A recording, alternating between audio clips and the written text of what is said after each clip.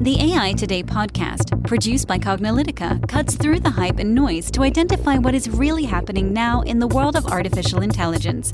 Learn about emerging AI trends, technologies, and use cases from Cognilytica analysts and guest experts.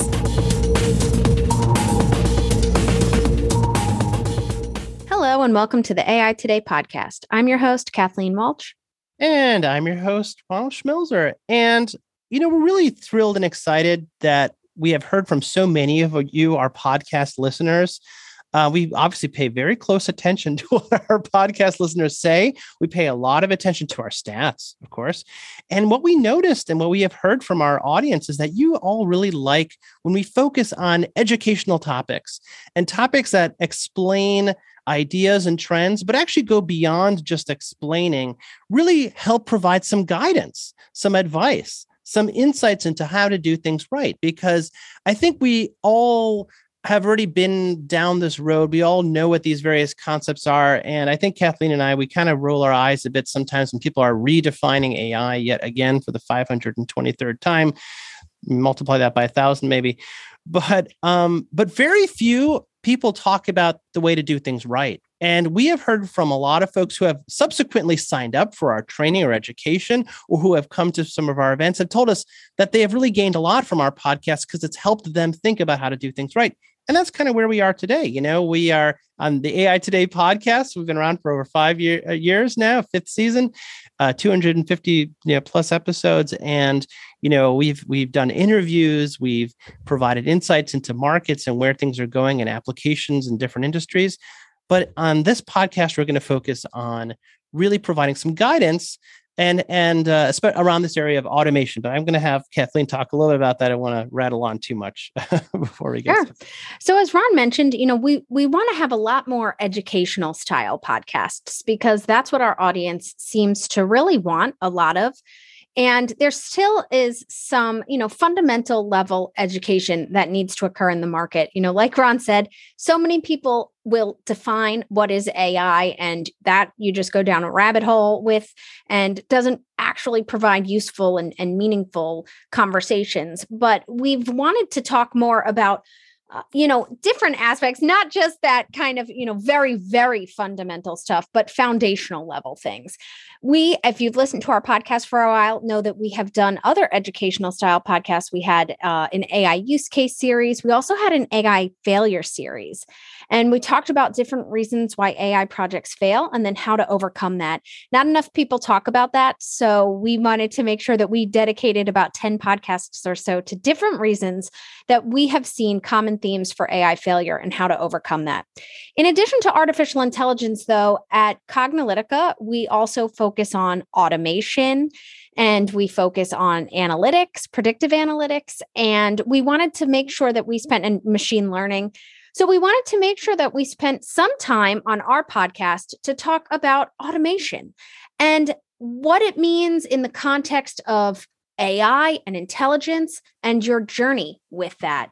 So we wanted to spend a little bit of time today on our podcast talking about our automation roadmap and really how do we move from automation to intelligence? And today's podcast is going to focus on where do we start? How do we address and identify if we should automate? And then what does that mean? Yeah, this is actually the second episode in this series. You might think, well, this sounds like the first, and it actually is the first where we get into the how and where and why do we start automation. But we did a previous podcast, which we'll link to in our show notes, that sort of talk about the reason that there is a roadmap. It's like you might think, oh, well, it's a one-step journey. You either don't automate or automate. And actually, the truth of the matter is that it is a multi-step journey, mainly because we can do increasing levels of intelligence with our automation. We can do dumb automation. We can do smarter automation. And it's not an all or nothing thing. The other thing we want to make a big note about is that for better or for worse, I think a lot of people are getting their education from technology vendors, from the folks who are selling products. Now, there's nothing wrong with that because that's generally how a lot of the world has worked. But the issue, of course, is that these vendors, first of all, they're all moving very fast. A lot of times, their education is really meant to help use their products and buy their products and, of course, help sell more of their products. And we totally understand that, too. But a lot of times it doesn't ask the question of, well, maybe I shouldn't get started to begin with. Maybe this project that I'm trying to do maybe requires a different solution, or maybe I am automating or doing the wrong thing. Or maybe I need to jump ahead 2 steps instead of 1 step, or maybe I need to take a half step instead of the big step that the vendor wants. And that's kind of where this education sits. It really, what we're doing both here in this podcast is really more of an insight into our education, but probably more importantly in our actual training and certification. What we do in our organization is we provide that deep level of guidance to help people not just understand the concepts of automation and understand the main ideas, which we are sharing with you freely here on this podcast. So we're not, this is something we want everybody to understand. It's in our benefit for everybody to understand that there are many steps and things to consider.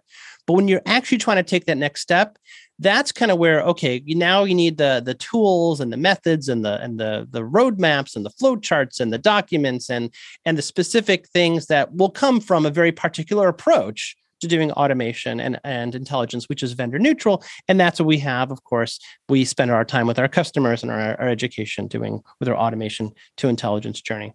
So let's get ourselves started here. Let's talk about where do we start. And I think a really good place to start is, well, what is automation really all about anyways? Exactly. That's a great place to start. So at a very, basic level, automation is moving things that are performed by a human, manual tasks, to things that are performed repeatedly by a machine or automated. Yeah. And I think it's important to know that, yes, automation does mean machine.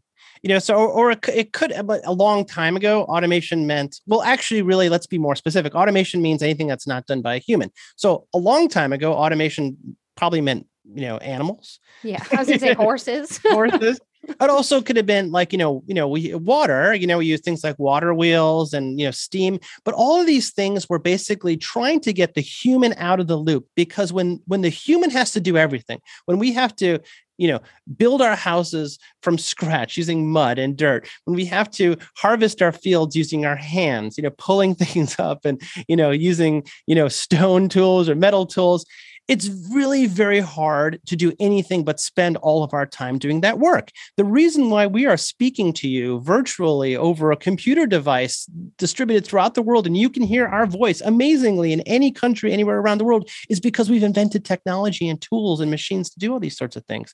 If we were doing this all manually, Kathleen and I would be standing on street corners and yelling to the crowd. And that's how we would communicate our message. And we would just be literally running around from corner to corner. And that's how it used to be done. And so the whole idea of automation is trying to provide some repeatability. That's the key aspect of automation, this idea of automating, which is making things repeat in a method and in a manner that does not require the human to constantly be doing that work. And when we can do those things in that automated fashion, we gain benefits. We gain benefits of productivity. We gain benefits of efficiency. We gain benefits of productivity and predictability and reliability. And we'll spend more time on all of that. But that's really what automation is all about. So, we even talked a little about this, but why do we even automate? Why do we do it? Exactly. So it's one thing, okay, what is automation? But then the next question is, okay, that's great. You told me what it is, but why do I even want to do it? Ron talked about some of these points. You want to provide efficiency and repeatability in the tasks that you do. Humans are unpredictable and we get bored. We have to take breaks. We may not do things the exact same precise way every single time. Automation, on the other hand, allows for that. It can do things the exact same way every single time. It can also bring us to that next level of innovation where we are able to now, as we've created efficiency and repeatability, we're able to free up the human so that we no longer need to do things the same way that we did before. Maybe because we have, we can come up with different, easier ways or different ways of doing things. It gives us that ability to actually think and give us time to create new things. And automation also helps us deal with variability as well. Yeah. I mean, we can deal with the world changing. And if all of a sudden, all of our people are no longer available because of sickness, because of war, because of labor shortages in general, aging out population. I know. And you might be thinking, if I told you those things 3 or 4 years ago, sickness and war, I mean, like what kind of sickness? Now you're like, okay, this is the year 2020. We're recording this in 2022. We have these major issues. And it's like, if we're trying to feed the world, if we're trying to clothe the world, if we're trying to give people healthcare and finance and all these sorts of things, we're going to become increasingly more dependent on machines because it allows us to do those things, even if the world is constantly changing.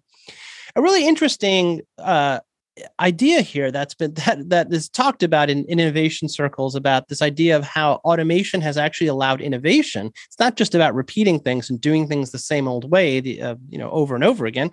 Otherwise we'd still be like in horse-drawn carts with stone wheels or whatever we have. But the idea is that, when we do invest and we create automation, it actually gives us that freedom, as Kathleen mentioned, to really innovate.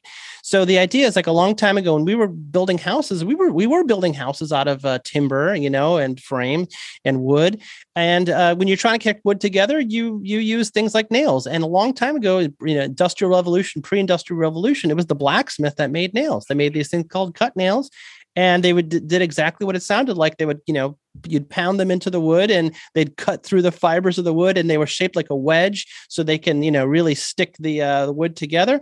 And that's how it was done for hundreds of years, thousands of years, maybe, whenever we try to do wood framed buildings.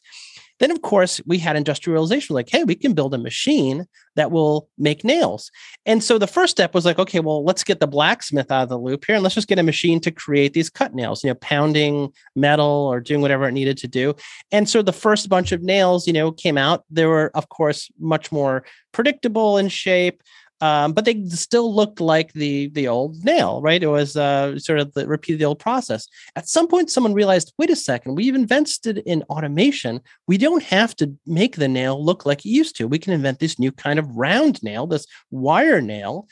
And what the wire nail will allow us to do is, first of all, we can remove the nail when you pound it in. That was one of the issues when you have a nail that's shaped like a wedge. It's really hard to do that. But also we can do things like create nail guns, and we can create, all of this industry of like galvanized nails and really drive down the price of nails. And, as lowly as this idea of the nail is, it's a great example of the innovation that can happen when you free yourself up, both from a time and a cost perspective, and you've already thought about automation. It can really spur a tremendous amount of innovation. And if you can innovate something as low tech as the nail, then you can innovate anything. And automation gives you that power. Exactly. So, those examples are so great because it's so basic and you're like, really, a nail? It's so basic. But the ramifications of it can be so profound. And that's why we like to bring in these different examples, so we can really help showcase even something as small as you think that idea is really can have a major impact. Think about that for your organization as well, when you're trying to think about, where you are in your automation journey and where do you even begin. So now that we've talked about what is automation and why we want to automate, let's talk about different types of automation. There's hardware, which is physical automation, and software automation. When you think of automation, for the most part, things have started to change a little, maybe that different software automation tools have been brought into organizations. But for the most part, when you think of automation, you'll think of that traditional hardware, robot on an assembly line doing a repetitive task over and over again, and that physical automation. So hardware automation is devices and machines that can automatically perform certain tasks. So like I said, with an assembly line, for example, different areas and different types of hardware automation are industrial robots. So they're dedicated to a single repetitive task that you do over and over again. In manufacturing, for example, think about, like I said, you take a part, you put it into, a different area, and you keep moving that. Typically, these industrial robots are fixed in place. They're caged off from humans. They're incredibly strong and powerful, do not understand the world around them.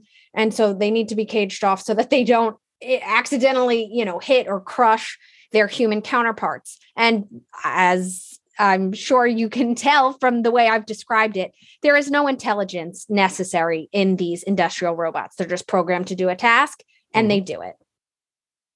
Yeah. Another type of hardware automation that we have is collaborative robots or cobots. We've had podcasts on this before, so we won't go into too great detail on that, but I'll make sure to link to it in the show notes so that if you want to learn more about it, you definitely can.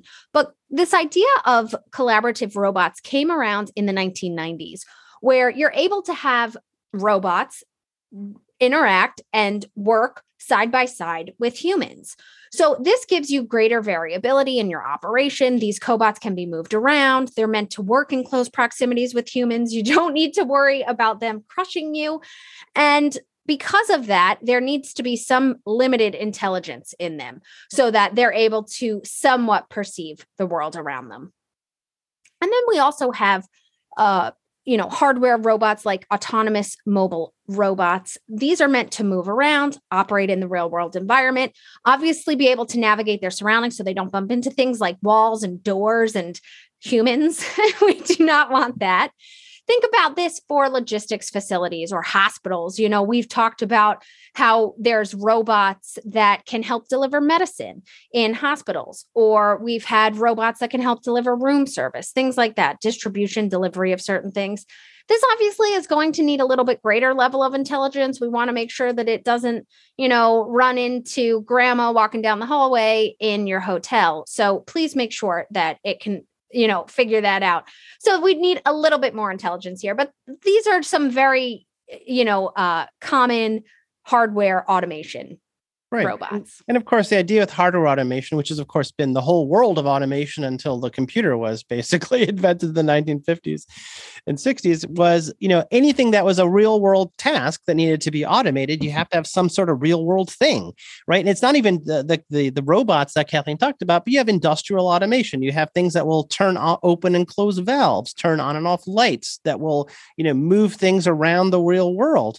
Well, yeah, you have to have a device that will automatically open and close valves and turn on and off lights and do all that sort of stuff. And you can get industrial automation for your home. You can automate your home. Mm-hmm. But of course, many factories and, chemical plants, et cetera, they depend on this industrial automation because you don't want to be like, oh, there's a problem. And you say, hey, person, can you run down and turn off that valve because something's about to blow up? So that's where you have industrial automation. And so automation has been about, again, just repeating a task, in this case, just a real world task.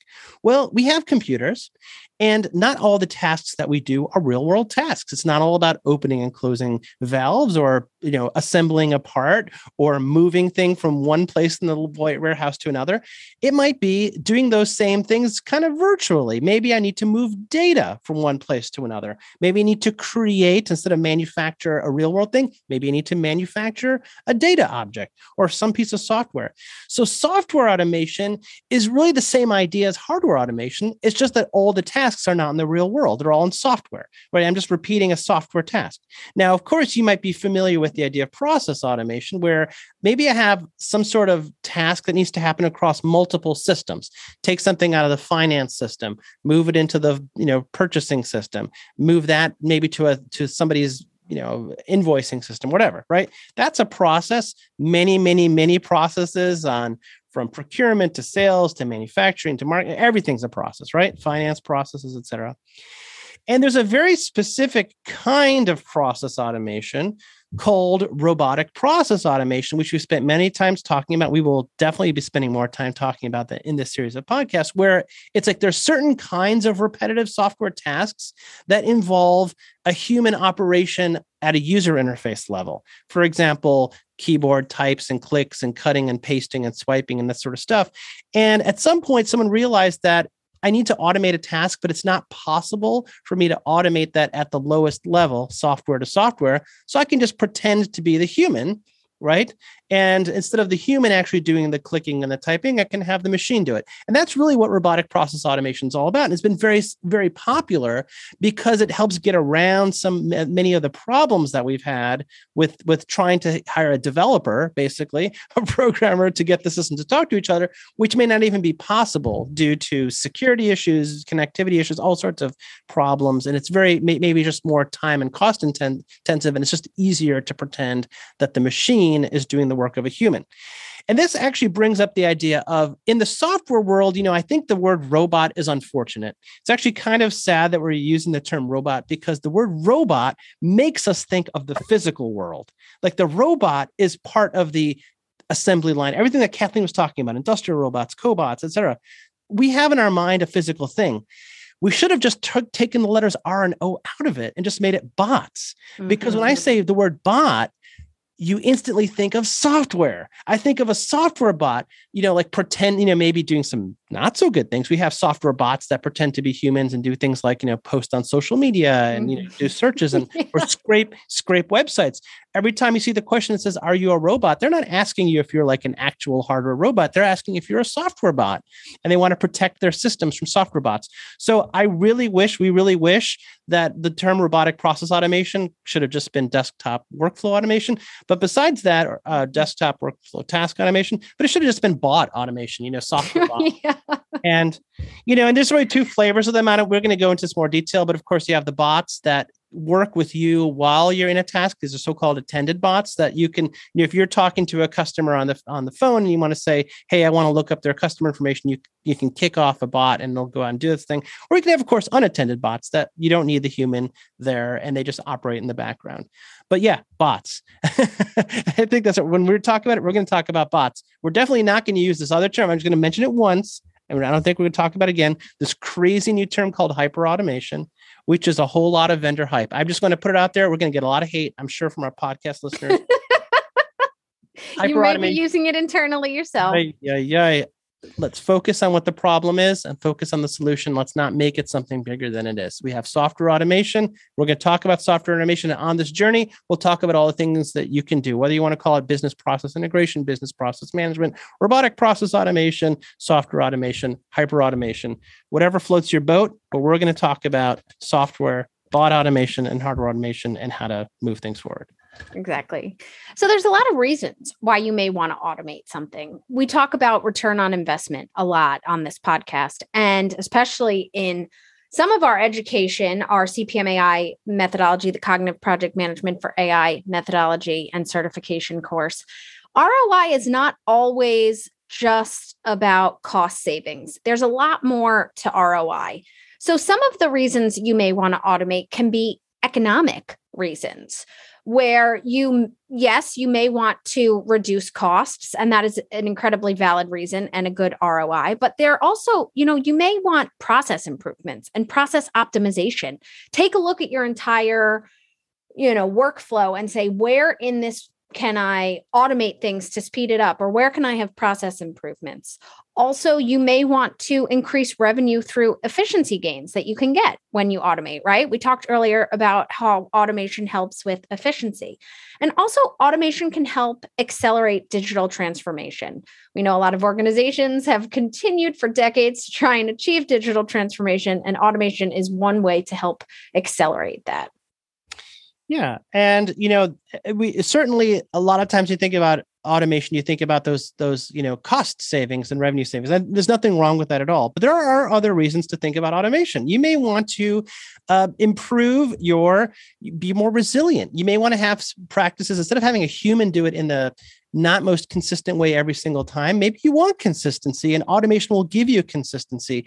And having consistency may give you better competitiveness. And having that competitiveness because you can be more resilient to change. Maybe we talked about the fact that you can even introduce maybe new products faster, or get products out, or deliver service faster. And by delivering that service faster, getting those products out faster, you can actually be more competitive. I know that when we switched, in our case, from one bank to another, it's entirely because of automation. I know it's great to say this, but we had such a terrible experience with the loan process that clearly was being done by humans. Nothing wrong with the pure humans, but they were overloaded. They were not predictable, making stupid mistakes. We moved to another bank that clearly was automated. We got a response in days that took the other, even less than days, that took the other one weeks to get a response. And it was very, very predictable. It's like everything happened in the regular way, entirely based on automation. Did we save money moving to it? No, this had nothing to do with us saving money. The bank probably didn't save any money, but they'd sure gained a customer as a result of it. And that's great. And that actually brings us to the next ROI of automation, making customers happier. You make them happier when you're predictable, when you're reliable. You make your employees happier. We'll get into this later when we talk about getting buy-in from the employees, because there are some issues with automation and employees. But when you take away the tasks they hate, yes, that they have to do, and you give that to a machine because you still have to do them, you make them happier. Happy customers, happy employees. And of course, if you have systems that are more predictable, that are more, because they're automated, they're manageable, they're auditable, they're visible, you make management happy. They have better understanding of what can happen. They'd be like, well, I don't know how this process happens, because if, Jim does it, he's slow. And if Pam does it, she's fast. And we have a new worker. I don't know if they know how to do it. They're making mistakes. We have an older worker. He's doing great, but now he's sick. So having automation helps, even if the savings and the cost match each other. So there's no real economic benefits. And there's still other reasons. I actually kind of hinted at already a few of them. But besides economic and competitive reasons, we have additional reasons for quality and safety reasons. Exactly. So, when you're automating something, it's able to do it over and over and over again in a repeatable, predictable way. When you have that, you can reduce errors. You can also have a reduction in variability of results. No longer, we talked about, right, the nail. No longer a nail is going to come out in a variety of different shapes and sizes, all that sort of look the same but aren't really uniform. No, we'll have uniform nails that come out and can lay nicely in a box and be put in, the same hole, and it's no big deal. We're able to have that now because of automation. And we can also have improvement in availability of operation as well. So it just really helps improve quality in general, and also safety and governance reasons as well. That, you can see ROI with that, where automation is able to perform the 4Ds, we call them. So it's dirty, dull, dangerous tasks that you don't want humans going in and doing. This can be going into unsafe environments. This can be checking things that, like wind turbines, for example, that are very high off the ground. And you might not want humans to be that high off the ground going and checking all of these wind turbines. Automate that task, and no longer do you need to put humans in these unsafe conditions. Also, those dull tasks that humans, we get bored. We do not want to do the same task over and over for 8 hours a day. We're going to start making mistakes because we don't want to do it. So automate those tasks. So it's also going to help it with increase in reporting and auditability. If you're able to automate reporting, it'll come out the same uniform way every single time. That's incredibly important. Humans are going to get bored at that. Machines don't get bored. You'll have it come out. Fudge the numbers, Oh, yeah, that too. Okay, that too. So it just really helps with that, standardization of tasks. Yeah. It's interesting. There's actually the 4Ds comes up a lot. Clearly people think of at least 3 of those 4Ds when they're thinking about automation. They think about dirty, dull, and dear, which is these elements are expensive. And you might think, well, wait a sec, what does dangerous have anything to do with software? You might think, well, that may be like a real world bot going into a mine or something and dealing with mine conditions. But actually now in the world of cybersecurity and privacy, it may turn out a really good reason to automate something is because you don't want humans looking at the data. Of all the reasons now, that's actually becoming really important. You may be like, wait a second, a human can go in here and look at this email. And you might be like, you know what? Maybe humans should not be looking at those emails. Maybe humans should not be looking at those databases. Maybe humans should not be looking at those PDF files. Even if the machine is literally doing everything that the human is doing, the fact that a machine is doing it by itself adds value, because you could say at least a human is not looking at those documents. They're not supposed to be looking at them. So that's actually the software version of the dangerous one, which is like it's dangerous for humans to look at data. So yeah, and I just want to add to that too. It's important that we like to share all these examples, because you may go, well, that doesn't apply to me, but hold up. Yes, it does. And here's why. And that's why it's really important to give these examples. So, hopefully we've given you actually many, many reasons. I mean, hopefully now, you listen to this podcast, you're like, oh, I can already think of tasks that I'm doing that can benefit from many of these ROI, whether it's economic or any of the other competitive or quality reasons. And I think in order to get started, you might be thinking, I want to get started, but you have to ask the right questions, because you could literally automate anything. but you don't want to automate anything. You want to automate the right thing, right? Exactly. So you have to ask a bunch of questions. And of course, this is something we spend quite a bit of time in our training and roadmap. But we're going to tell you at least some of these questions that you need to ask and you need to think about, before you start your automation task.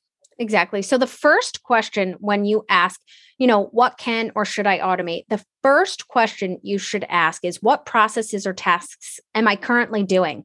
We talk about this a lot when we talk about AI. People get, it's like shiny and people are attracted to it and want to just get started and dig right in.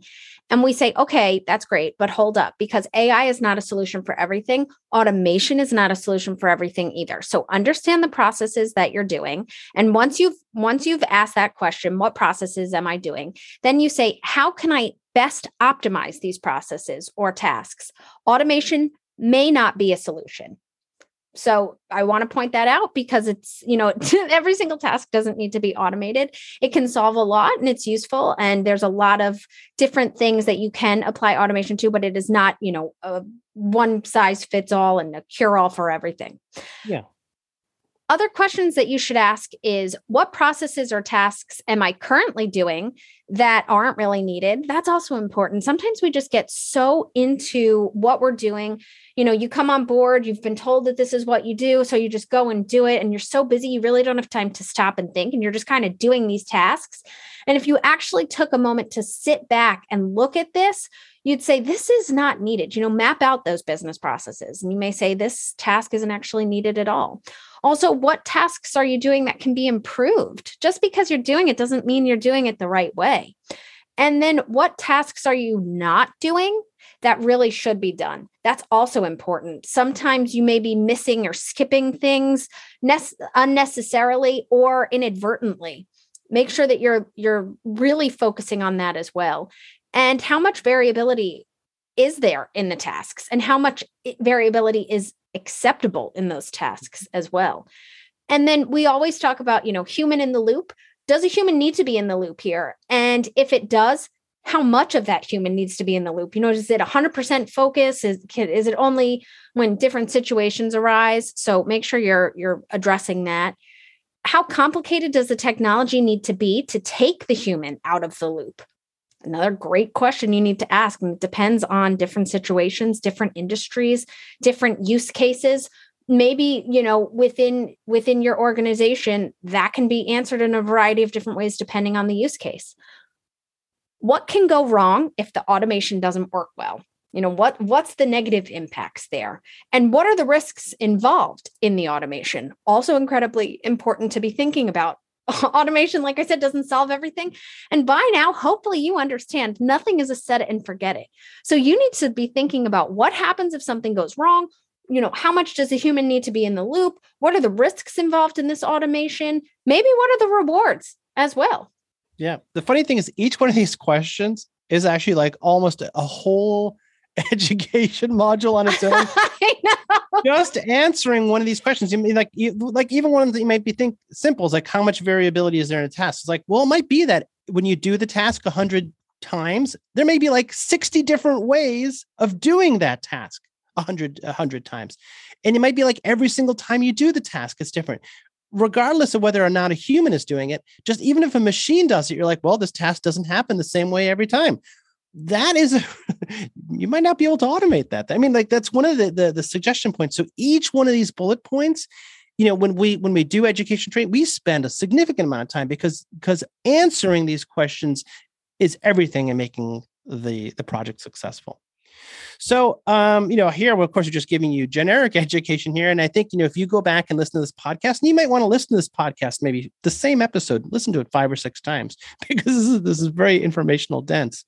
But let's just assume that you have now some answer. You're like, okay, you found something that suggests you'd get some benefit from automating, right? Making a machine do something that a human was doing, right? It could be hardware, but most likely we're all talking about software because this is going to be the easiest things to process to get started. You don't have to procure something that has to live in the real world. One of the first things you need to think about when you're getting started is, are you automating a whole process? That's like a whole bunch of different things that need to happen in some flow, some order, or are you automating a task? like something that someone is doing. I'll give you a very good example of this, right? Of course, in the real world, a task might be, stamping something out of metal or moving something from the shelf on the warehouse to a packing line, or it might be, delivering something. Okay, that we understand that task, right? You may be saying, okay, I'm just going to automate that one task. But from a software perspective, a lot of things that we're doing are automating sometimes just tasks. Like somebody emails me something like a PDF document. I'm in finance. I need to take the invoice out of the PDF. I need to cut and paste into my finance system. What a massive pain in the butt that is, right? And you might be thinking, my job as finances, I wasn't hired to be cut and paste master. If you're spending all of your time doing that, you're not spending any of your time doing your actual job, which is, finance. You're spending all of your time being the cut and paste email opener master. And just having a machine do that would save so much time that it'd be useful. So you don't have to reinvent the whole process of invoicing. All you have to do is just improve that process, because if you're spending 2 hours a day, actually improve that task. Because if you're spending 2 hours a day just opening up emails and cutting and pasting, and you can recover that 2 hours a day, you could do your job better. And I think the first step you should think about is at what level of granularity. Are you automating something big or something really small? And sometimes you can get the biggest wins from automating small things. You don't have to, a big process doesn't always give you a big win from a financial perspective. Exactly. And that's really important to understand. Also, make sure, Ron talked about it, but make sure you understand what a process is and what a task is, and figure out how to automate it. Tasks are going to be much smaller, probably a lot easier to automate than an entire process. So make sure that you're understanding that and really thinking it through. Also, you'll want to do, mapping software with business solutions. So really, really do that mapping of your business solution and business processes, so that you can say, okay, what is my business process? How does it look when it's mapped out? This helps you identify operational bottlenecks. It also can help you identify areas for potential risk. And also, it can help you identify tasks that are redundant and possibly can be removed fully from your process. Yeah, that actually brings us to the next point here, which is like, you might be thinking, wait a second, how much am I actually repeating this task? How much about this is just optimizing my process? Like I'm doing something, but I want to do it better, more efficiently, more effectively, more reliably, repeat all those things we talked about. And then how much of this is where I'm actually improving the process, where I'm changing the way things are done, right? I'm moving from cut nails to round nails, right? Well, moving from cut nails to round nails involves more than just, repeating something. You have to actually reinvent something, and you have to come up with all sorts of stuff, and you kind of box to put these nails in and all sorts of stuff like that. It's not that one is actually not better than the other. They're just different things. And you might be saying, wait, I can save millions of dollars just optimizing my process. It's the same process, just doing it better. And you might be saying, wait a second, I could save millions of dollars improving the process, changing the process. They're both very good. The one point that we talk about is that you do need to know whether or not there are good processes and bad processes. Sometimes the process shouldn't exist at all. And simply automating it will just, as they say, dig your hole deeper. You don't want to be automating bad processes. And this is something we spend a lot of our time talking about in our training, but we will probably spend a little bit of time talking about here in future podcasts, where sometimes automation can make problems worse. And we've heard about this in the financial area in particular, that sometimes when you speed something up, it just moves the problem somewhere else. Now you're overloading part of your system where you may not necessarily have the capacity to deal with that overload. And this is actually an issue in supply chain. We've optimized our supply chain so tightly now that we basically literally only manufacture just enough so that we don't have too much inventory, which solved an inventory problem. But now when there's a supply chain disruption, we have massive shortages. And so one of the questions you have to talk about is when do we improve processes? When do we optimize them? Optimizing may not always be the right thing. Improving may not always be the right thing. And of course, the other thing is that automation is not free. It does have a cost. And so you have to make sure that the cost of automation doesn't outweigh the benefits that you get from it. And so you have to sort of figure out, well, how do you measure those benefits? How do you figure out what your key performance indicators are? What are you measuring? As they always say, you can't manage what you don't measure. And you need to make sure that you're running these projects effectively. I know we've covered a whole lot of territory here in a podcast. And Kathleen and I even talked about this before we did the podcast, which is like, well, how much are we talking about our podcast that sort of covers what you do in training? The irony is like, we talked about a lot, but like, this is still just the tip of the iceberg. It's very hard to actually cover all of this in a podcast. You might be saying, wait a second, I really want more. And the answer is good. Well, we're glad you want more, and we hope you want more, but we need you to understand, first of all, that there is more. And I know I'm kind of jumping a little bit to the end here, but like a lot of these vendors won't tell you that there's more. They'll just be like, buy the software, repeat the task, life is good. But as you were just hearing now, wait a second, there's so much to consider. And being successful is about considering those things, because anybody can implement software. Anybody can spend money on consulting and get those people in there to repeat a thing. But if you want to be successful, you have to automate the right things. So we could take some steps. Let's do this in the right order. That's what a roadmap is all about. Exactly. So we're talking right now just about that level 0 unintelligent automation. We had talked about different levels of automation in our previous podcast, and we'll be talking about it a lot more in subsequent podcasts, as well as our education. But, really when you're thinking about just getting started with automation, there's different things that you need to, follow in this specific order. Make sure that you're following these steps and make sure you're doing these specific things. One, you want to identify the pain points. So where are these manual things that I'm doing actually causing problems? And then measure what that current cost of that manual task is.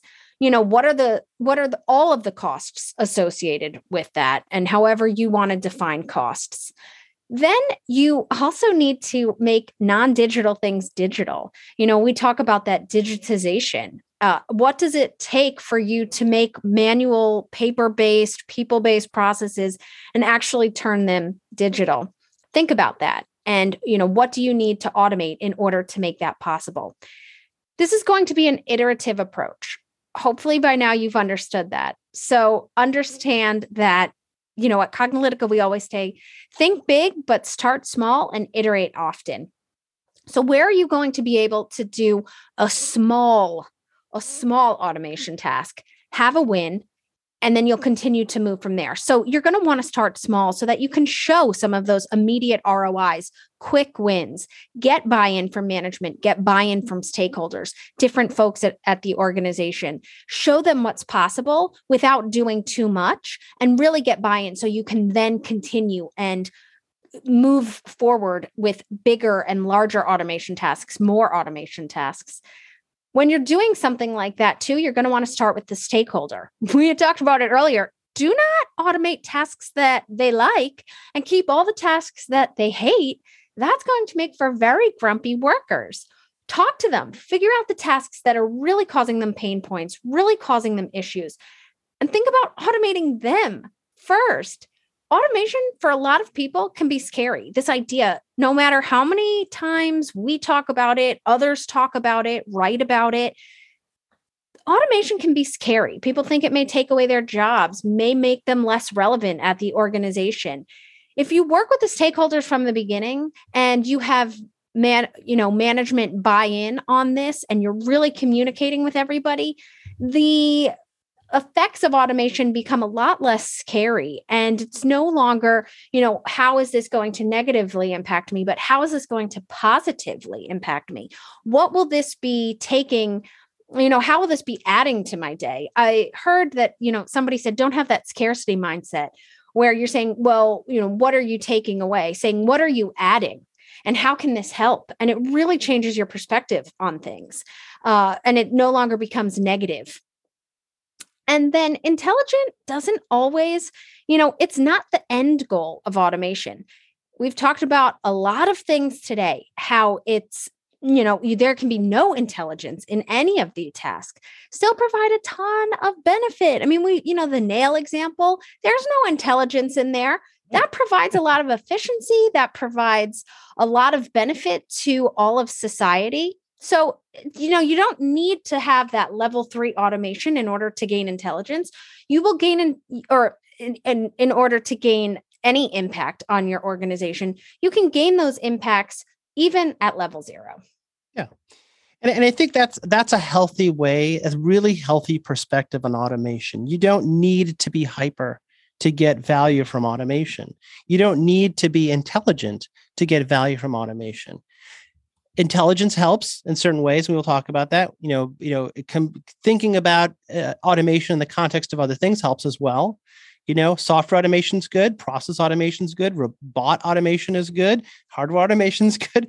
And I think the real thing here is, and I think this is sort of why, we're just trying to illustrate that there is an iceberg here. What you see with automation, the 10% that you see, the 90% that you don't see, that is where all of the challenges and impacts for automation are, because there's really no reason if you can make something happen in a repeatable, reliable, efficient way, and a person is doing it now that's not efficient, not reliable, not effective, there's no reason not to do it. And you can have that person do something else.